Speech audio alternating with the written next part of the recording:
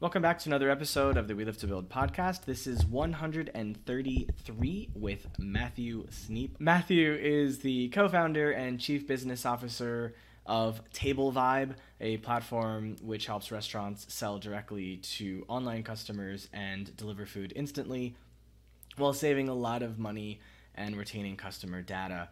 They're headquartered in Singapore and have so far raised over $1.5 million.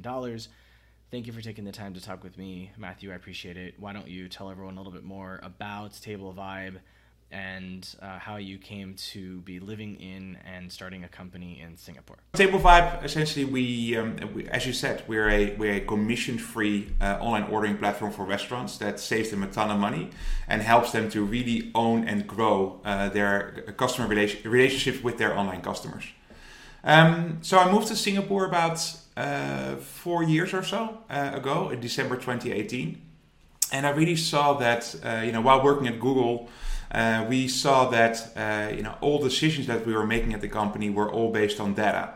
And when we looked at the restaurant industry, we saw that a lot of restaurants were very much relying on third parties to do business. So that could be loyalty apps, delivery apps, booking applications. And all of these applications are typically owning that customer relationship, and they charge pretty high fees in order to drive business for a restaurant. So with that in mind, we thought, well, it would be great for restaurants to own their own customer relationships and own their customer data, so they can actually understand their customer base and make better decisions on the back of that. And on the other hand, also we can help restaurants to reduce fees by creating software that can help them to sell directly to their online customers. So that's essentially how the Table Vibe idea was born. And well, my co-founder and I, we were both working at the same company in the same team, and we were both based here in Singapore. So that's the primary reason why we started here. So why don't you start by explaining the difference between you and someone like a Zomato or a Grubhub or whatever, DoorDash, these kinds of companies? These type of apps typically charge like a 25 to 30% commission. So that means from every dollar you spend on those apps, about 25 to 30 cents goes to the delivery platform. We don't charge any commission, but we do charge a 2 to 5% service fee to the end customer. So, and we also partner with delivery companies to actually deliver food to the customers at a low flat fee. So what that means is that all in all, restaurants save anywhere between 50 and 80% in costs by processing orders with Table Vibe versus a Zomato or a DoorDash. And they also have the opportunity to pass on part of those cost savings to consumers. So it's really a win-win, both for consumers and restaurants to process orders on Table Vibe. Now, you guys are incorporated in Singapore, right? That's right, yeah. And you have an office in Singapore, your employees are Singaporean, your investors are Singaporean, like that, or? Well, we're a remote first company, so we do have a few employees here in Singapore, but we also have folks who work for us in the Philippines, Australia, the Netherlands, and Italy. So we're a remote first business. We have employees across the globe. Most of our restaurant partners are in Singapore, the Philippines, and Australia. We also have a few partners in the Netherlands, but we don't really actively do sales there.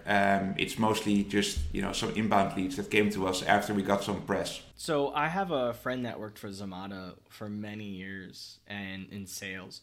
She worked for them in the Philippines, Malaysia, and New Zealand. And part of their business model was they would actively go out into the streets and find businesses and just approach them door to door pretty much and say, hey, can we help you do this? And she's from mainland China, and so they would specifically task her with going to the Chinese-owned businesses in those various countries because she could speak to them in Mandarin and she could make them feel comfortable and all of that. How do you handle this process of dealing with leads? Well, I've tried pretty much everything: going door to door, calling restaurants, using LinkedIn, sending cold emails. I mean, it's. I think what I found out is that different approaches work well for different types of restaurants. There's definitely a bit of it's definitely harder for me to sell to like a traditional Chinese hawker stall here in Singapore, right? I don't think that will be very successful if I would fully focus on that. But generally speaking, I'd say that door to door tends to work pretty well for smaller restaurants. So maybe restaurants with like anywhere between like 1 and 3 locations. For larger restaurant groups, I found it most successful to try and get in touch with someone who is like a decision maker on a group level. So I think for those type of leads, emails, events, cold calls tend to work best. I think one of the mistakes I made in the beginning is that power distances here in Asia are pretty large, right? So it typically means that decisions are made top down, whereas in Europe most of that tends to be a bit more democratic. So actually you have decision makers that are maybe marketing managers or like somewhat like lower in the hierarchy of the organization. So yeah, one thing I definitely learned is to start at the top rather than start at levels in the organization that are a little bit lower in hierarchy. Yeah, I remember in Asia when I was, going out to business networking, carrying my cards and giving them to people and all that. Whenever my card said that I was like the founder of something, it was always more like, wow, than, oh, you're the business manager, right? So I'll give you an example. When I was first in Wuhan in central China, I was an English teacher. And when I would tell people I was an English teacher, they'd be like, wow, that's so great. That's like a really important thing. But when I was traveling to like Shanghai and Shenzhen and Guangzhou, and I would tell people, like when I was living in Wuhan and I would travel to those places, I would say I was an English teacher. They would go, oh, you're an English teacher, right? So there's a geographical difference in opinions, at least in China. And so when I was finally in southern China and I was the HR manager of a company, it's like, oh, you're an HR manager. Like that was, special. But then when you're like, oh, I'm the founder of something, I've created this platform, this thing. And they're like, oh, wow, you're like, hot stuff, basically. Without you needing to have that kind of vibe of like conceitment. So yeah, and it permeates through Hong Kong, Taiwan, Singapore, Malaysia, a lot of Southeast Asian cultures, especially Philippines as well. So yeah, that definitely helps. You should probably, whoever your salespeople are that are going out and dealing with people, they should all be the owner. Just have them all be the owner. They're all the chief business development officer or something. Yes, that will be exactly. That will be a good idea. Yeah, exactly. All of them are country leads, like general managers for their countries. Yeah. You could actually try that, right? I think to some extent, people do definitely look more at your job title, and I mean, we haven't really tried so far, but yeah, maybe we can use it to our advantage. Yeah, you're right. Even I look at people's job titles. Mostly because I try to only talk to like a founder or an investor, right? For the podcast, for example. You call yourself a chief business officer or chief. Maybe I'm just a sales manager, Jean. You might just be a sales manager, but you have the term co-founder in front of your name. So I don't care if you call yourself the chief. I'm going to take this company to the moon officer. If you're a co-founder, you're still a co-founder. But yeah, especially in Asia, these titles are really important. So what are some of the most important things you've learned besides that so far? From the external point of view, dealing with customers and what they like and what they don't like and what services you need to provide. It's really important for us to keep a very close relationship with restaurateurs. I think the world where I'm from, like dealing with larger corporations which are focusing on growing the ROI of their advertising, it's a very numbers driven type of relationship, which, of course it's important to have good sales skills, but ultimately, those, like, you are dealing with sometimes a large team of professionals that are crunching data on a day-to-day basis and that are fully focused on squeezing or like maximizing their return on investment and squeezing every last penny out of their advertising budget, right? Whereas restaurateurs definitely also are data driven, but it's more of a relationship where also having a good personal connection is very important. So people have to, I think, also like you and have to, like what you're doing and have a good feeling about what you're doing in order for them to adopt your solutions. So I think that's one, large difference, I think, between the type of sales role I have right now versus the type of sales role I had at Google. The other thing is, working at Google, like, everyone picks up the phone, right? You're working with Google, so people are always interested in talking to you. Whereas with Table Vibe, we don't yet have that type of recognition. So it's certainly a lot more challenging to get people to talk to you. Even though we do see a good amount of like inbound interest and like a good amount of interest from restaurants generally in our products. I think not having that name recognition is definitely also changing and affecting the effectiveness of our sales process, right? So, yeah, I don't know if that's what you were asking for, but yeah, those are like the first two things that come to mind. Do you think having the experience working for Google has helped to open doors with customers or investors? Yeah, I think so. I mean, when we started Table Vibe, we did a pitch for Y Combinator. And yeah, I think having, working at a well-recognized American company definitely helped us. At least it didn't work against us.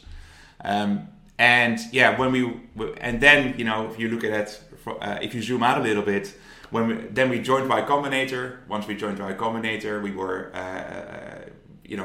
we were in the spotlight of the VC community, and that really helped us to accelerate our business, right? So, definitely, I think it has helped us a lot. Yeah. What are the difficulties of trying to run a business like this, where you're simultaneously opening multiple markets, but you are not physically there? It is harder to do sales if you're not physically in that market, right? So what we're trying to do is hire really good people locally. So we recently hired a sales director in Australia. We hired a country lead for the Philippines. And so I think that is really helpful in order to scale our business. I don't think we can become the next unicorn in the restaurant tech space if we don't have boots on the ground, or if we don't have people locally who are representing Table Vibe to restaurants. So the approach I typically take is that I try to do some sales from Singapore and create a few relationships with restaurants while working here. And if we see that those restaurants find success with Table Vibe and they love what we're doing, at that point I'm trying to recruit someone locally and to then really scale that business in that market. And I think now we're at a stage where we can safely say that we have found product market fit in most of the markets we operate in, specifically Singapore, the Philippines, and Australia. So that's a really great thing to have under our belts. And 2023 will be all about scaling our business. And with scaling our business, I also mean scaling up our local teams in those markets. So that's how I'm trying to approach it. I find it interesting that one of the markets you didn't mention you have product market fit in is your home market. You mean the Netherlands? Yeah, why do you think that is? For a couple of reasons. I mean, we do have a few restaurant partners there who love what we're doing. But in order for our online ordering system in order for restaurants to really reap all the benefits of our online ordering system, it's really important for us to have that local delivery partnership. So far, we've integrated with and we partner with DoorDash, Uber, Grab, Foodpanda, Lalamove. But there's no similar company yet in the Netherlands that is offering those services to third parties like ourselves. And so Uber is active in the Netherlands, but they're not offering Uber Direct there yet. And so, yeah, that's our main reason for not really focusing on the Netherlands right now, because we feel that there's simply more value that our product is offering to restaurants in the 3 markets here in Asia. Well, it's a very interesting insight. I've used Uber in some countries, Grab in countries like Malaysia, as well as Vietnam, Didi, Datra in China, Bolt in Portugal. I mean, like everywhere you go, there's these different local brands. It seems like the Netherlands doesn't have its own local transportation service, but maybe that's also because the Netherlands is so in tune with walking and riding bikes. Do you think that might be a reason why there's an issue there? These services are definitely out there in the Netherlands, right? You've got Uber, you've got Thuisbezorgd or Takeaway.com, Getir, Gorillas for like 10-minute grocery deliveries. So these companies are out there. I think a difference is that most of these businesses, or so far all of these businesses, don't open up their delivery network to third parties like Tablefy. So that's the reason why we can roll out our online ordering system for pickup, but not for deliveries in the Netherlands just yet. But you're definitely right. I mean, the Netherlands is far more connected, and I was looking at this interesting YouTube clip from Not Just Bikes. I'm not sure if you know this YouTube channel, but they essentially compare infrastructure in America versus the Netherlands.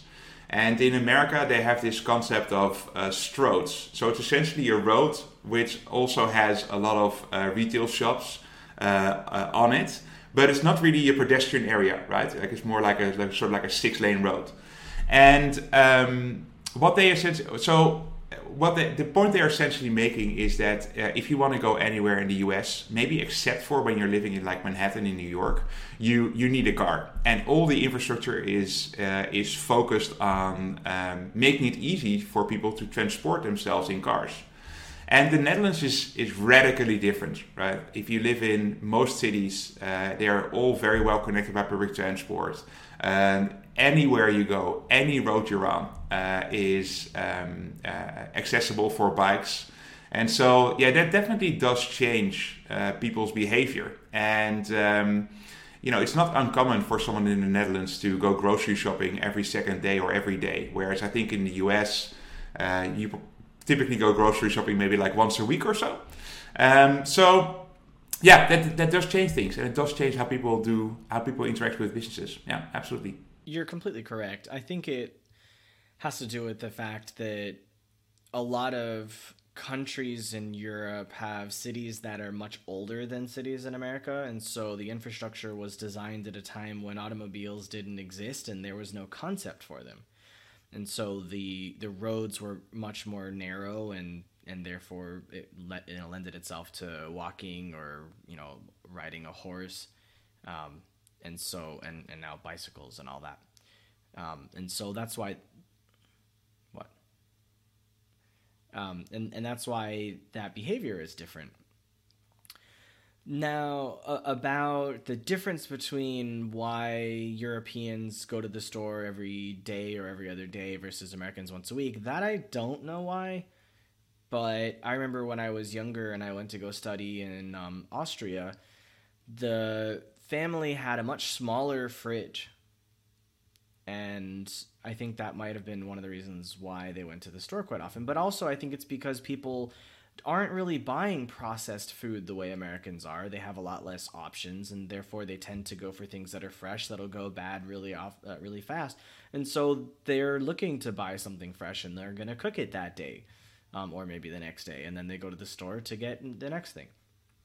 Whereas Americans typically buy processed foods or prepackaged frozen foods and things that they can just kind of heat up, in a few days or a week or whatever. Plus, they're also used to going to restaurants, and there's takeaway, and there's delivery and all of that. So there is a cultural difference behind it all, and I think that might be one of the reasons why things like Uber Eats and DoorDash and Grubhub are so successful in America specifically, compared to other countries, just because of this lack of a desire to prepare fresh food. It's a lot faster to not do anything but press a button on your phone.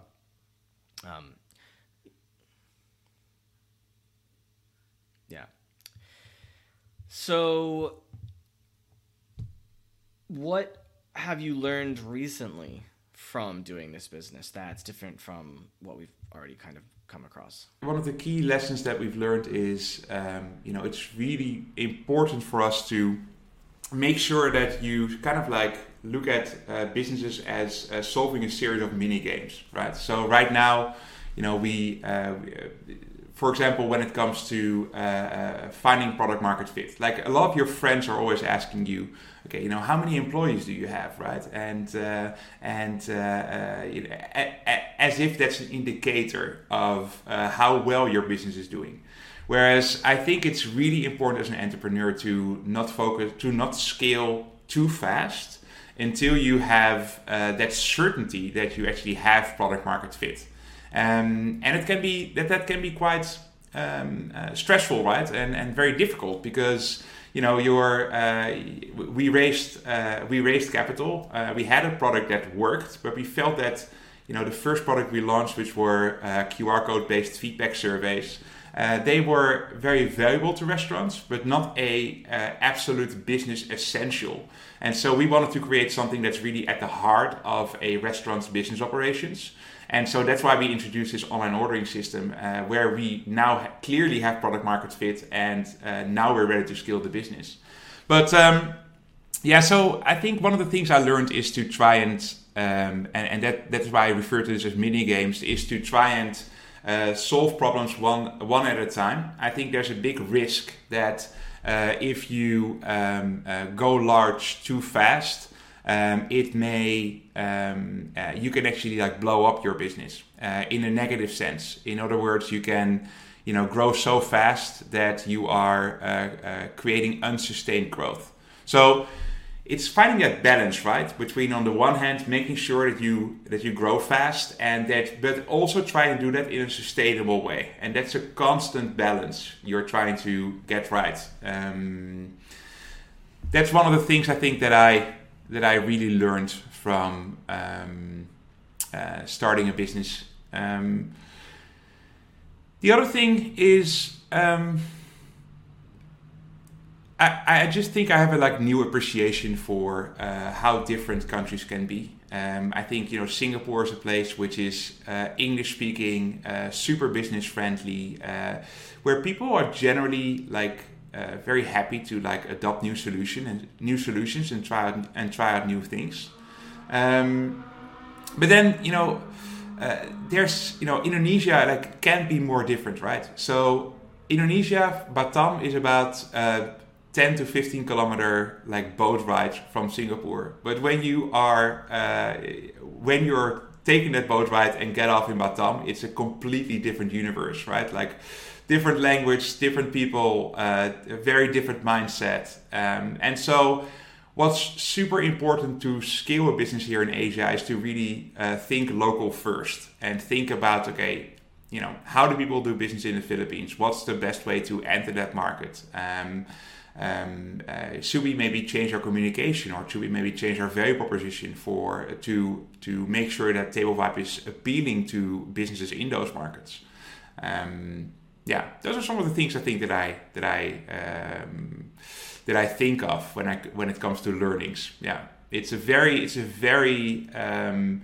it's a very, very diverse region, and probably in many ways more diverse than Western and Northern Europe. What I've found interesting in dealing with startups around Asia is that a lot of them are really only focused on their local economy. And the reason being is they don't have the energy or the money to understand other countries, and they think their market is big enough for them to try to dominate their own market. And maybe they'll come and try to get the next country over in a few years, right? They don't really think global unless they're kind of forced to. There's also a huge amount of red tape, right? Operating in, like, going from one market to the other. I think, in the US you have one currency, one language. Europe nowadays, you have different languages, but you have a fairly homogeneous regulatory environment. One currency, and so it just also makes it a lot easier to scale to other markets and to be active there. Which I think in Asia you have ASEAN, you have so it is getting easier, I think, to cross borders, but it's still I think a lot harder than in Europe or America. Yeah, North America in particular. What are some things you've learned about yourself since starting this business? It is hard for me to always think 80-20. I think I'm a little bit of a perfectionist. So I don't know. Sometimes that results in interesting conversations between my co-founder and myself. It's just, if you start your own business, it's like your baby, right? Like, you love for everything to be right, and yeah, I think I needed to learn, and I'm still learning, that taking an 80-20 approach is often most effective to grow the business. It is, starting. When I started the business, I think it's easy to, you need to do everything yourself, right? And so now I think we're at a stage where I'm trying to work a lot more on empowering our team, giving them the skills and knowledge to grow our business. And so I think what I learned, so I'm learning how to within my own business to be a good leader and to empower my team to drive the business forward. I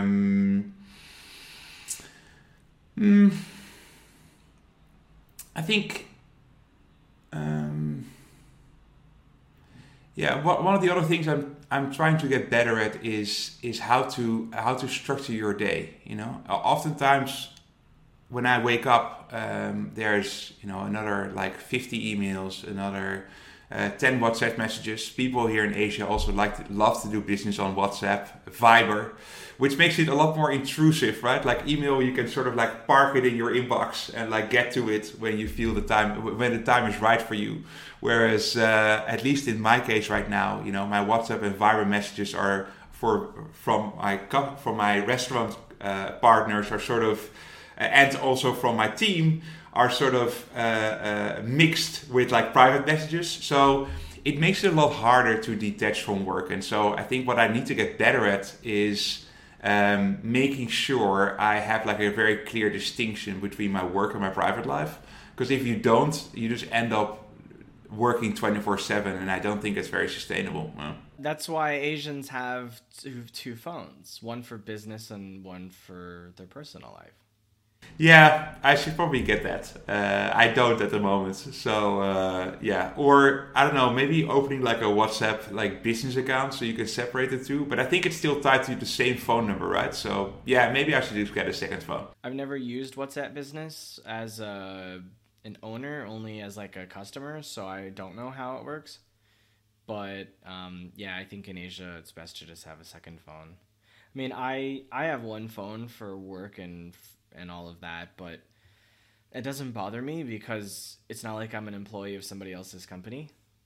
It's a lot of the people I talk to are friends, but they're also business associates, so I see them all as the same thing. It's always pleasure. Yeah, exactly. That's how I used to view it as well. Yeah. but maybe I've just convinced myself to work 24/7 and not think about it like that. That could also be the reason. Yeah. It's like I was on the treadmill at the gym earlier today. I was on the treadmill for an hour, and while I was on the treadmill, I was like checking to see if there was any messages, and I actually hopped onto a voice chat in Discord on an entrepreneur community, and I was chatting with some of them. So, is that healthy? I don't know. Probably not. Well, it can also help to open doors that would otherwise remain closed, right? It is sometimes also super easy as a business owner to just like WhatsApp your customer and get a response within 5 seconds. That is like something that you will probably never or very rarely get on email. So yeah, there's also advantages, but yeah, I think it's all about having those expectations, right? People here in Singapore work incredibly long hours, and that's how they've built up this country, which is amazing. 50 years ago, when Lee Kuan Yew came into power, Singapore wasn't particularly wealthy or well developed, and absolutely. And through hard work and dedication, they've managed to develop the country to what it is today, which is very admirable. But it also means that people do have a super strong work ethic and work really long hours. And I think a lot of it is about managing expectations. That maybe at like 11 at night, you're not going to answer a message, and you will answer it the next day. That's definitely important in order to make sure that you maintain some level of sanity, I'd say. Yeah. What's been your most expensive mistake with the company? And if you have an actual financial amount tied to it, that would be awesome to know. We've been pretty careful with like how we've been allocating investments so far. One thing that comes to mind is that at some point, it's not like huge. I think it was around 10,000 USD.